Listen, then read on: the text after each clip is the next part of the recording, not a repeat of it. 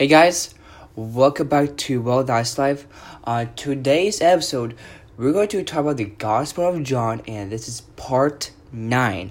And today, we're going to look at John 4, and we'll mention several verses as we read. And what we're going to read is what we read, very similar to this before, of how we need to believe in God, be thankful for who we are, and as we worship, to continue our lives together through God and through Christ Jesus, for everything we can to have faithfulness in His name. So we'll start at verse 13.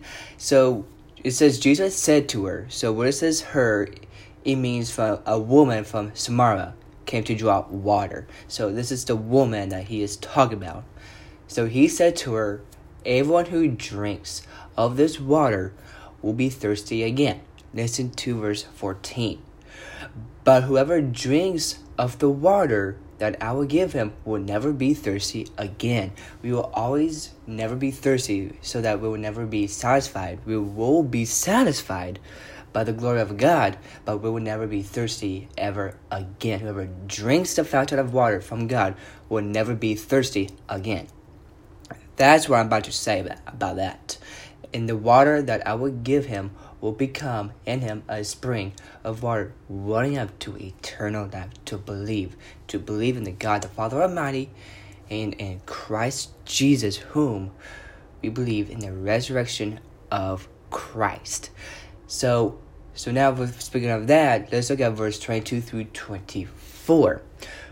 Verse 22, you worship what you do not know. Right? How do we not know God if we do know God? That's the main point, though. We worship what we know, which is God, the resurrection of Christ, and our sins as well, for the salvation is from the Jews.